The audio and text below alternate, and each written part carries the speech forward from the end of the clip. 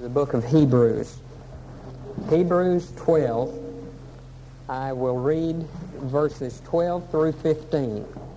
And tonight we will look carefully at a number of other passages of Scripture as well that will cast some light on this subject. Hebrews 12, beginning with verse 12. Therefore, strengthen the hands which hang down, and the feeble knees, and make straight paths for your feet, so that what is lame may not be dislocated, but rather be healed. Pursue peace with all men, and holiness, without which no one will see the Lord, looking diligently lest anyone fall short of the grace of God, lest any root of bitterness springing up cause trouble, or cause you trouble, and by this many be defiled. Notice the phrase in verse 15, any root of bitterness. Bitterness, compared in this passage and other places to a plant, is like one of those undesirables in your yard that if you pull it up and the least fragment of a root remains in the soil, the fragment will live, the root will grow, and a new plant will break ground. Like any other poison, any bitterness is too much. Any bitterness is too much. And as I share with you what the Lord has laid on my heart for you tonight, I want you to remember at all times that I am talking about any bitterness. It doesn't have to be much. It doesn't have to show. You may not even be aware unless the Lord reveals that it is there. But I am talking about any root of bitterness. What stress is to our physical body, bitterness is to the spirit. It may begin buried like a small fragment, but it will work its way out, and it will demonstrate its presence in various ways. Make no mistake about the fact that according to Scripture, over and over and over again, bitterness is poison spiritually. It leads to ill will. It leads to hatefulness. It leads to vengefulness and confusion. And I believe that the ultimate result of bitterness in the life of a Christian is disillusionment. Disillusionment and disenchantment with the Lord Himself. It will destroy the ability to be happy, to be thankful, and to feel fulfilled in life. It will produce hatred. And in Hebrews 14:30, Proverbs 14:30, the statement is made, a sound heart is life to the body, but envy is rottenness to the bones. Bitterness will ultimately tear away at your physical health in a devastating way. You see, the moment you begin to focus in a bitter way on another person, or on another event, or on something tragic, or sad, or bad, the moment you begin to do that, you become the slave of the object of the bitterness. And as Bill Gothard teaches so quickly and so carefully, you will ultimately become like your emotional focus. What are they like? What is it? that has hurt you. The wound is healed to all visible sight. It is perhaps concealed from those who know you best and love you most. But what is that thing that wounded you like? You must beware, because you will become like that.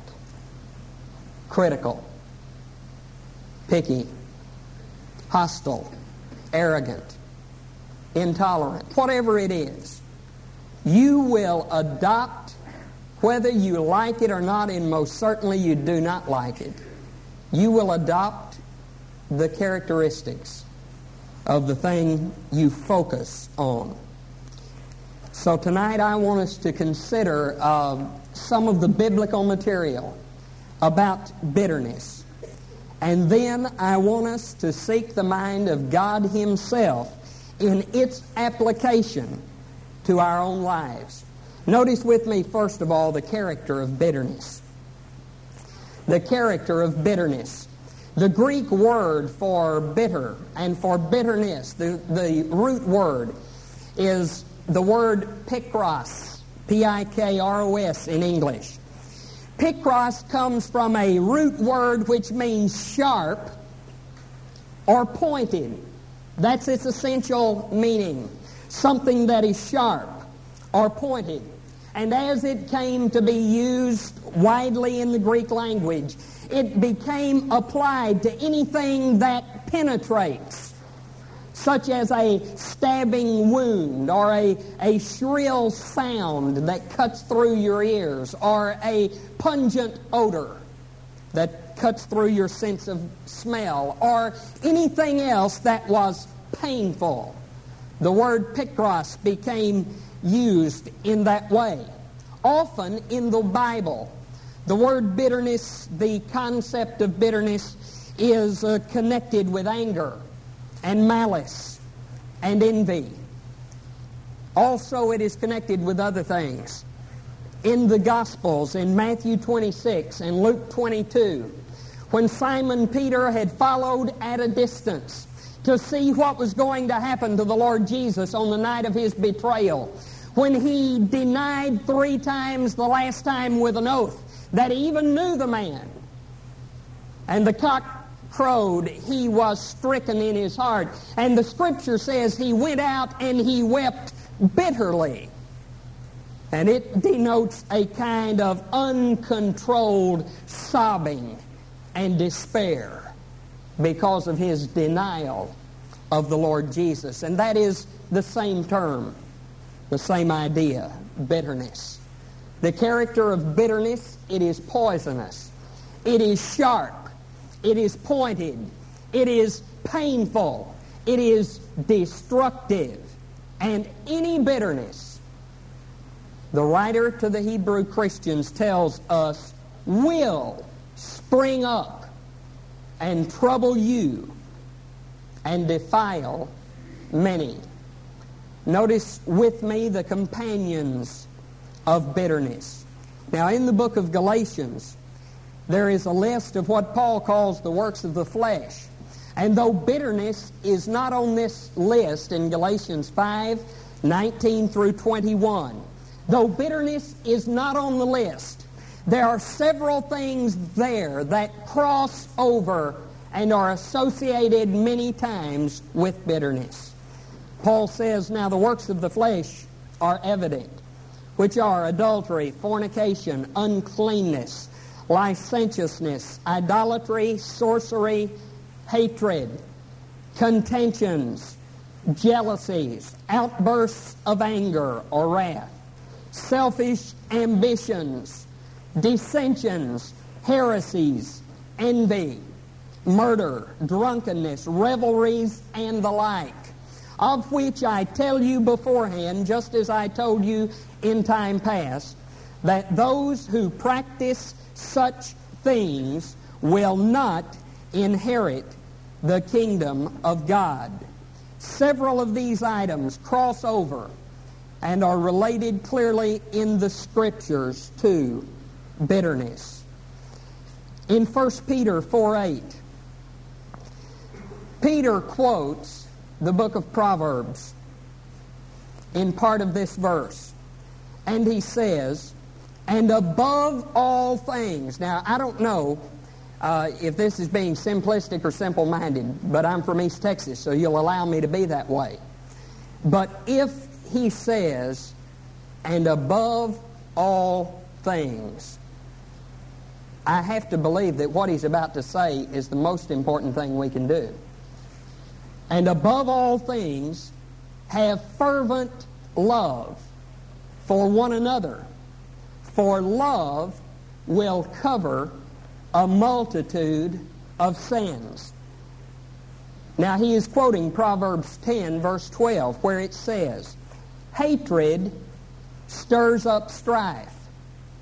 Or you could say strife causes hatred. It's kind of like the chicken and the egg. Hatred stirs up strife, but love covers all sins. Now, in the context of both passages, he is not talking about the forgiving love of God. He is talking about your love and yours and yours and mine that covers the sins of other people. Love covers a multitude of sins. The companions of bitterness, hatred, and envy. In the book of Acts, in chapter 8, there is a situation occurs when in a certain city, when the gospel is proclaimed, there is a magician, a sorcerer, a man with great power over a number of people who sees the power of God. And it says in Acts 8:13, then Simon himself also believed. And when he was baptized, he continued with Philip and was amazed seeing the miracles and signs that were done.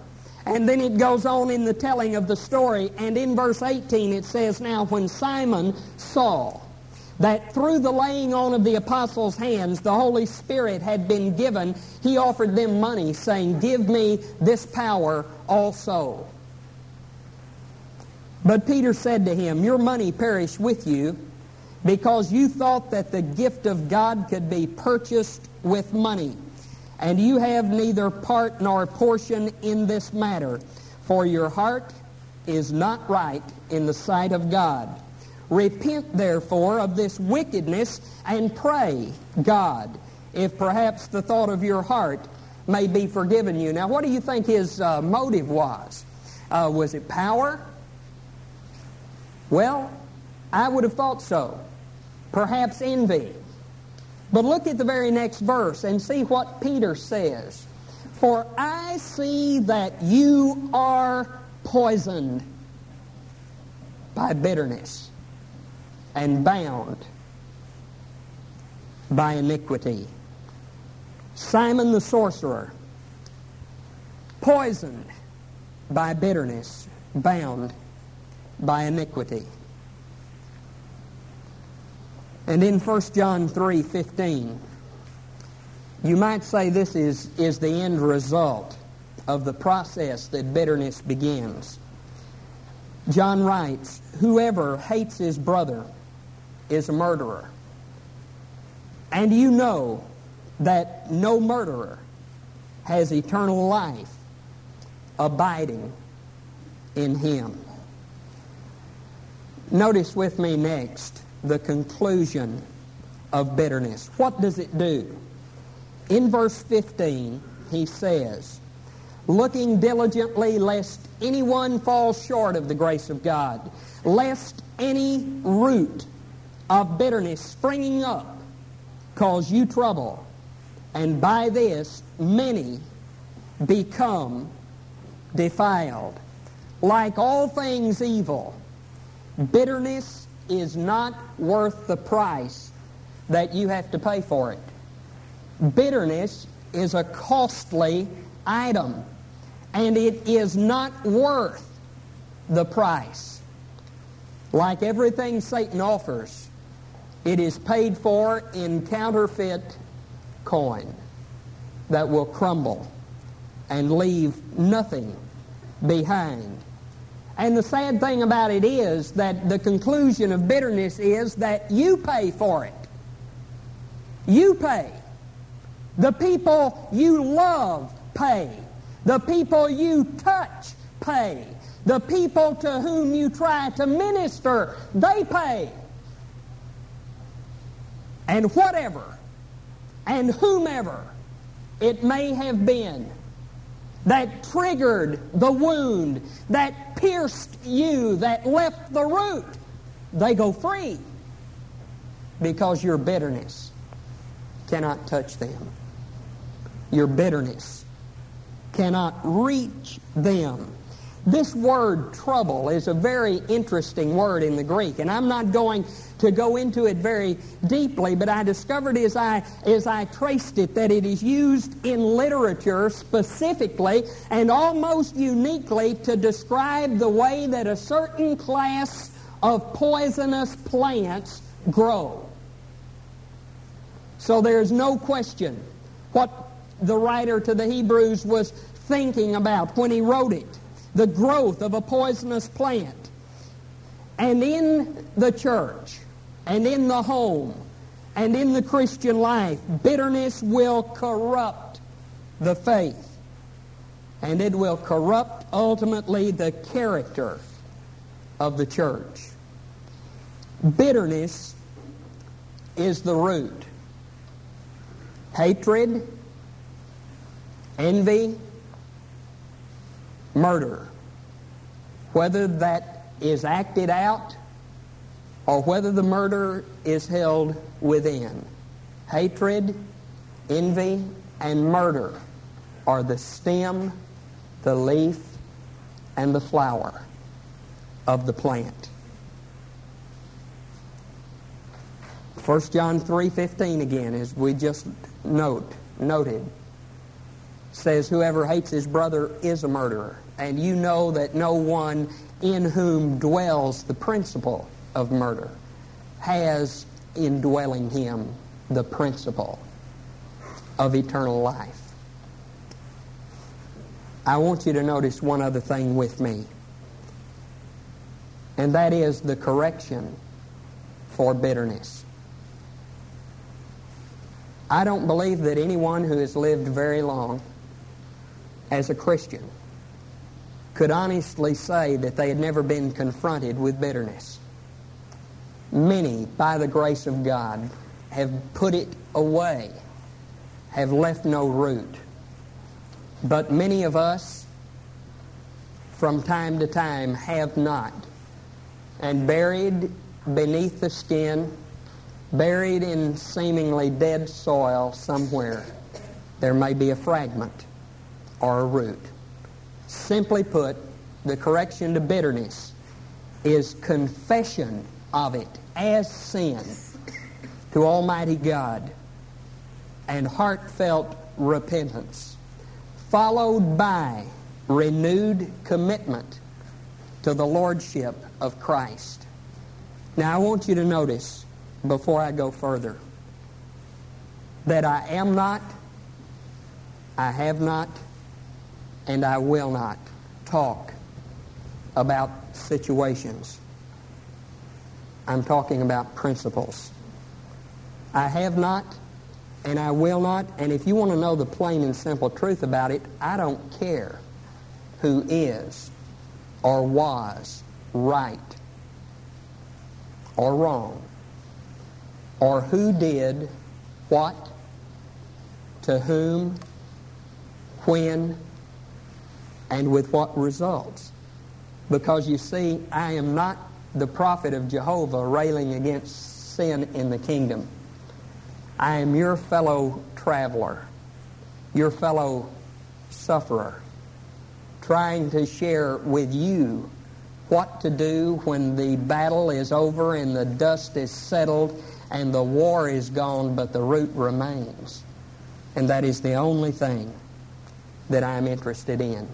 I'm talking about our reactions to life and what it does to us. Now today, the other things are not important. The only thing that matters is how you and I handle ourselves, not what someone else may have done. You and you alone are responsible before Almighty God for yourself.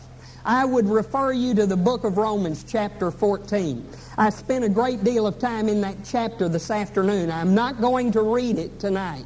But repeatedly Paul says, how dare you judge the servant of another? For do you not know that before his master he either stands or falls, and if his master so chooses, he will stand, for he will make him to stand. And the point Paul makes throughout the chapter is, when you stand before God, He will deal with you, not with anybody else. And at that moment before the judgment seat of Christ, as believers, as Paul tells us in the book of 1 Corinthians chapter 3, our works will be tried to see what sort they are. And if they burn wood, hay, and stubble, then nothing will be left. But if through the fire they remain, there will be a reward. You are responsible before God for your actions and for your reactions. And we must always remember that nothing anybody else can ever do at any time justifies an ungodly response from us. You may trust God to take care of everyone else the same way that He will take care of you, but you stand before Him. I know how you may feel. You may, I have no doubt, that some of you are saying to yourself right this minute, but you, and maybe even God, just don't understand how I feel. There is nothing more devastating than to feel that way, than to feel that no one understands, and to be convinced of it. Notice in the chapter of our text, in Hebrews 12, I saw, as I just wanted to be sure I put the paragraph I selected in its context, I wanted to read the entire chapter, and I noticed, and really for the first time in this connection, verses 3 and 4. The writer says, "For consider him who endured so much hostility from sinners against himself, lest you become weary and discouraged in your souls. You have not yet resisted to bloodshed in striving against sin." And I beg you to hear the Lord Jesus say, "They scourged me until the bones of my back shone white against the sun, and nothing but ribbons of raw meat were left. They beat my face until my mother didn't know me. And they nailed me to a cross. And before I died, I said, Father, forgive them." And if you would know how far you must go in forgiveness, we are told repeatedly in the New Testament that the highest goal we could ever achieve would to be one with Him in His sufferings. And so even if it meant to go to the cross, that would be how far you must go. Look with me at a very familiar passage of Scripture in the book of Ephesians. Ephesians 4. I think after God is love, this may have been one of the first things I learned as a child. Ephesians 4, beginning in verse 30. "And do not grieve the Holy Spirit of God, by whom you were sealed unto the day of redemption. Let all bitterness, wrath, anger, clamor, and evil speaking be put away from you, along with all malice. Now, why don't we read those two verses before we read the one we know?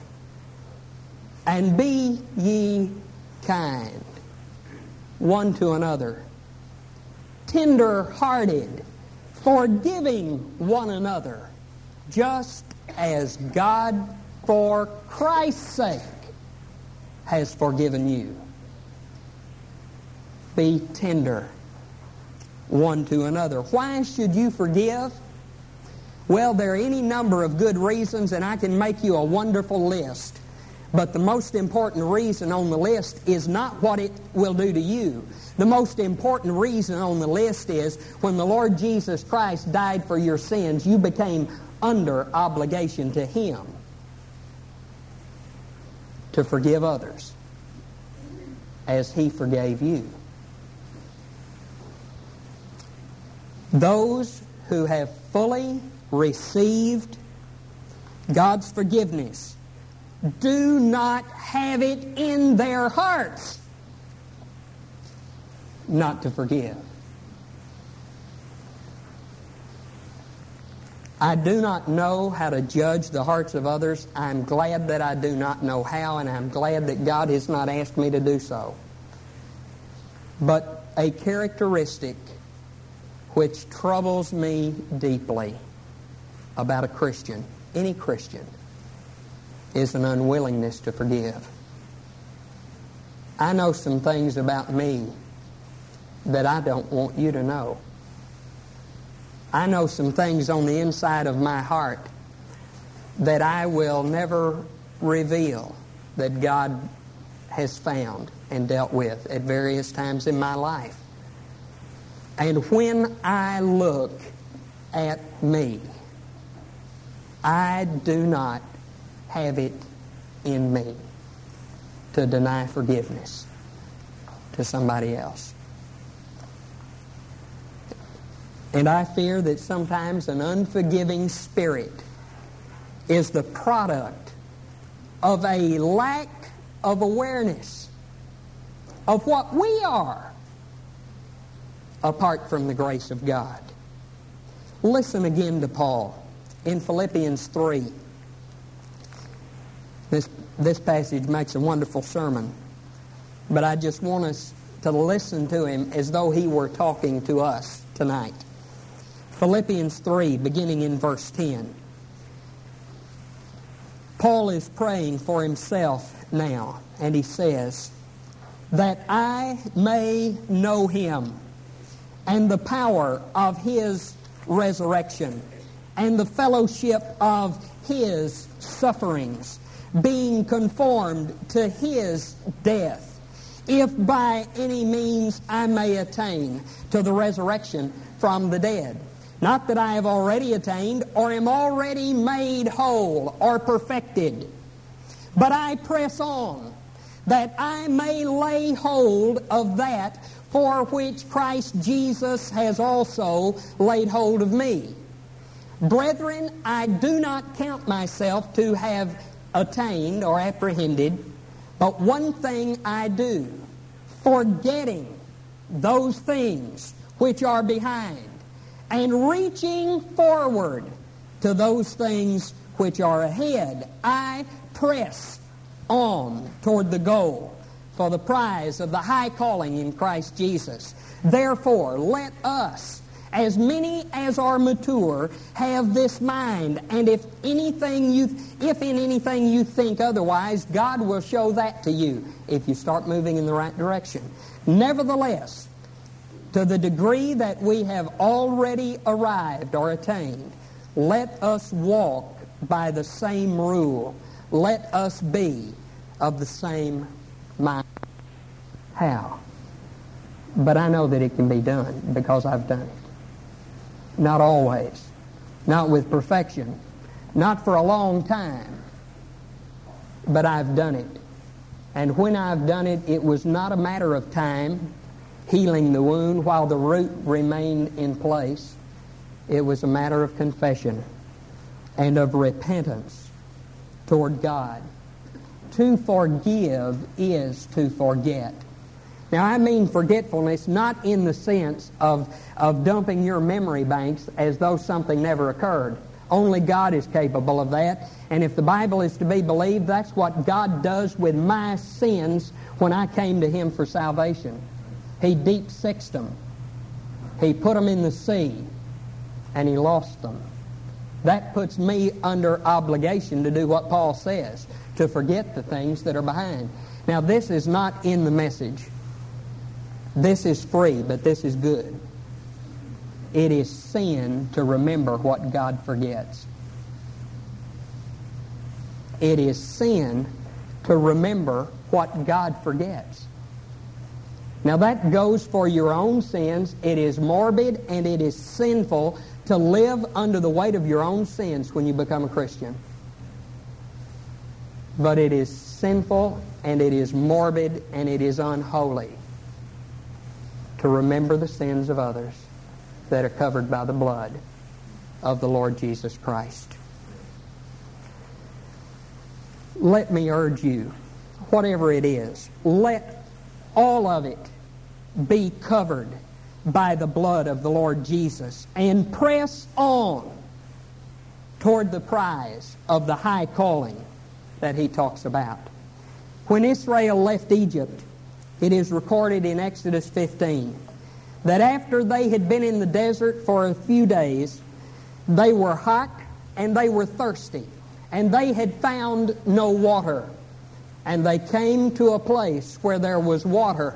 But the first ones there realized that the waters were bitter. They were poison. They were alkaline. They could not be taken for nourishment. And the people began to cry out against Moses, "What shall we drink?" And Moses cried out to God. And it is recorded in Exodus chapter 15. So he cried out to the Lord, and the Lord showed him a tree. And when he cast the tree into the waters were made sweet. And there he made a statute and an ordinance for them. And there he tested them. Now that is a symbolic thing to me. It's a type of Christ. The bitterness of the waters was made sweet by the tree that was cast into the bitter waters. And I don't know your hurt, and I don't know your heart, but I know that the cross of the Lord Jesus put in the middle of your heart can do the same thing for you. No matter how bitter the pill, no matter how hard it may be to take. In the book of Genesis, and we'll not read a passage there, but in the life of Joseph, Joseph was the favorite of 12 sons. His father doted on him. His father loved him. His father lifted him above his brothers. And he was a spoiled young man. But he was just a boy. And his brothers, 10 of his 11 brothers, conspired to kill him.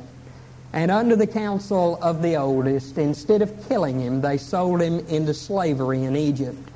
You know the story. Years pass. He goes to the house of a soldier, and the soldier's wife lies about him, and he lands in prison where he sits for having done nothing for years. But ultimately God lifts him up and places him by the right hand of the king of the greatest nation in the whole world. And then sometime later, through the providence of God, his brothers find their way to him. And when finally he reveals himself to his brothers, they tremble with fear. And they begin to make excuses, and they begin to tell lies about their father, and that their father said, "You should forgive us." And Joseph, I can see him, he must have held his hands and said, wait, you meant it for evil.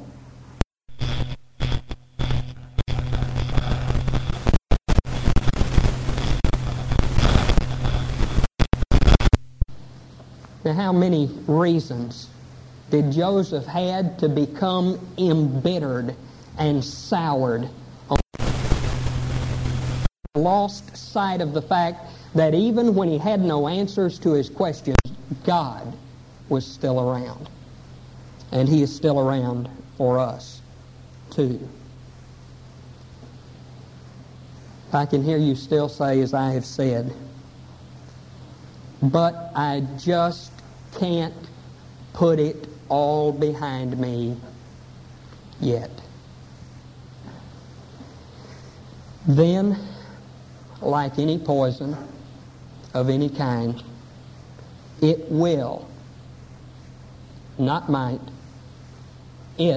bitterness, will ruin you and everyone with whom you are intimate and everything that you touch. You cannot put it behind you. But as you came to the Lord Jesus Christ as a poor and needy sinner with no merit, you may come to Him with guilt, you may come to Him with bitterness, and He can take it away the way He took away your sins and saved your soul. You can't, but He can. Paul, again in Philippians 3, said, forgetting those things which are behind, I press forward toward the prize of the high calling in the Lord Jesus Christ. Now, I have shared some things about bitterness with you, and I wanted to wait until now to say this. Even though I wanted to say it first, it would have put a different light on the message.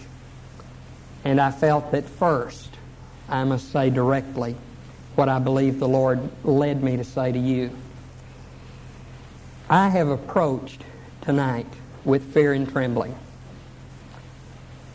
In church several weeks ago, shortly after I knew that we were going to be able to be here today, as I worshiped and as my pastor preached from a different passage of Scripture on a totally different subject, as the Lord will, He touched my heart. And in the space of a few minutes, and I want you to understand that this is not an experience that I have. I believe God gave us the Bible to teach and to preach, and that it is a fairly safe mode of operation to teach and preach the Bible at all times. I do not feel that I have to wait before Him for Him to dictate something to me before I preach. That's not where I'm coming from. And one of the reasons it was so devastating to me is because that usually does not happen. But in the space of a few minutes, I knew what I had to say tonight. I approached it with fear and trembling. And even in that service, I'm afraid that I embarrassed my wife and I embarrassed myself a bit, because for no obvious reason I wept. And I wept not for you, but because the Lord had to finish breaking me. He had to take out more than one root of bitterness before I would be able to share anything with you. I'm 38 years old almost. Not so old, not so young. It's been 20 years since I have stood before any group with a manuscript. I was so reluctant to commit anything beyond the barest of this to paper that I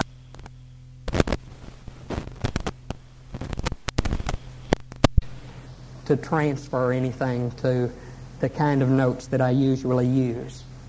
I want you to know that nothing that I have shared with you has not first cut deeply to the roots of my soul.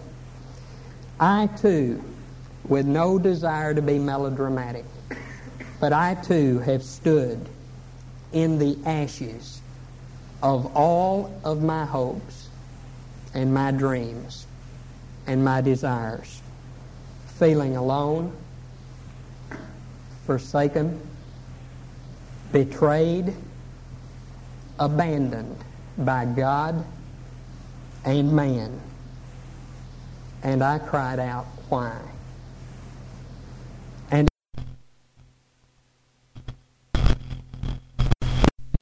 His presence, God was there all of the time.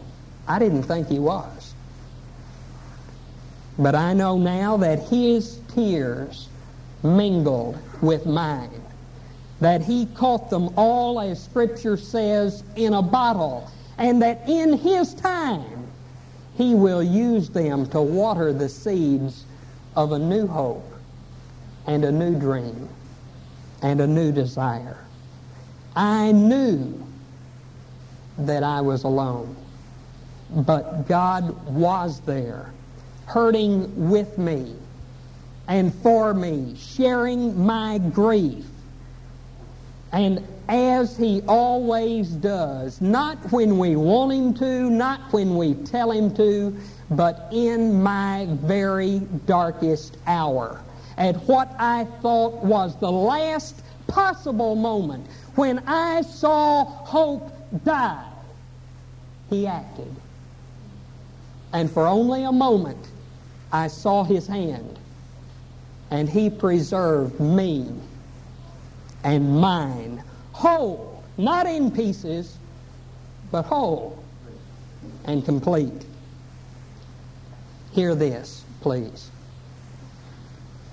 I still don't have those answers. I still don't understand.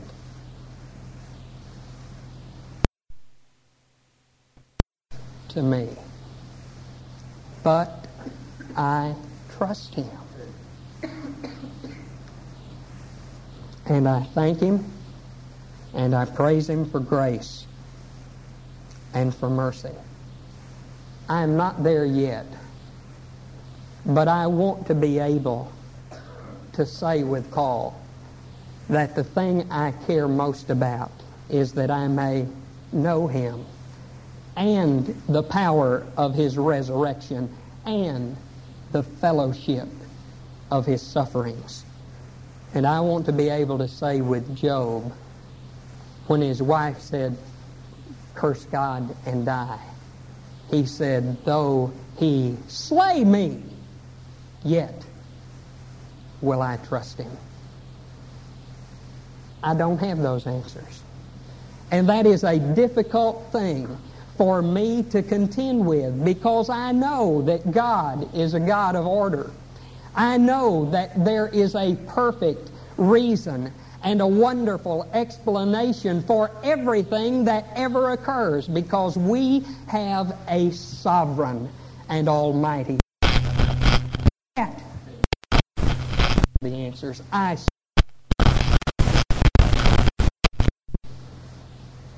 and I do not expect that until I stand before Him face to face, I will.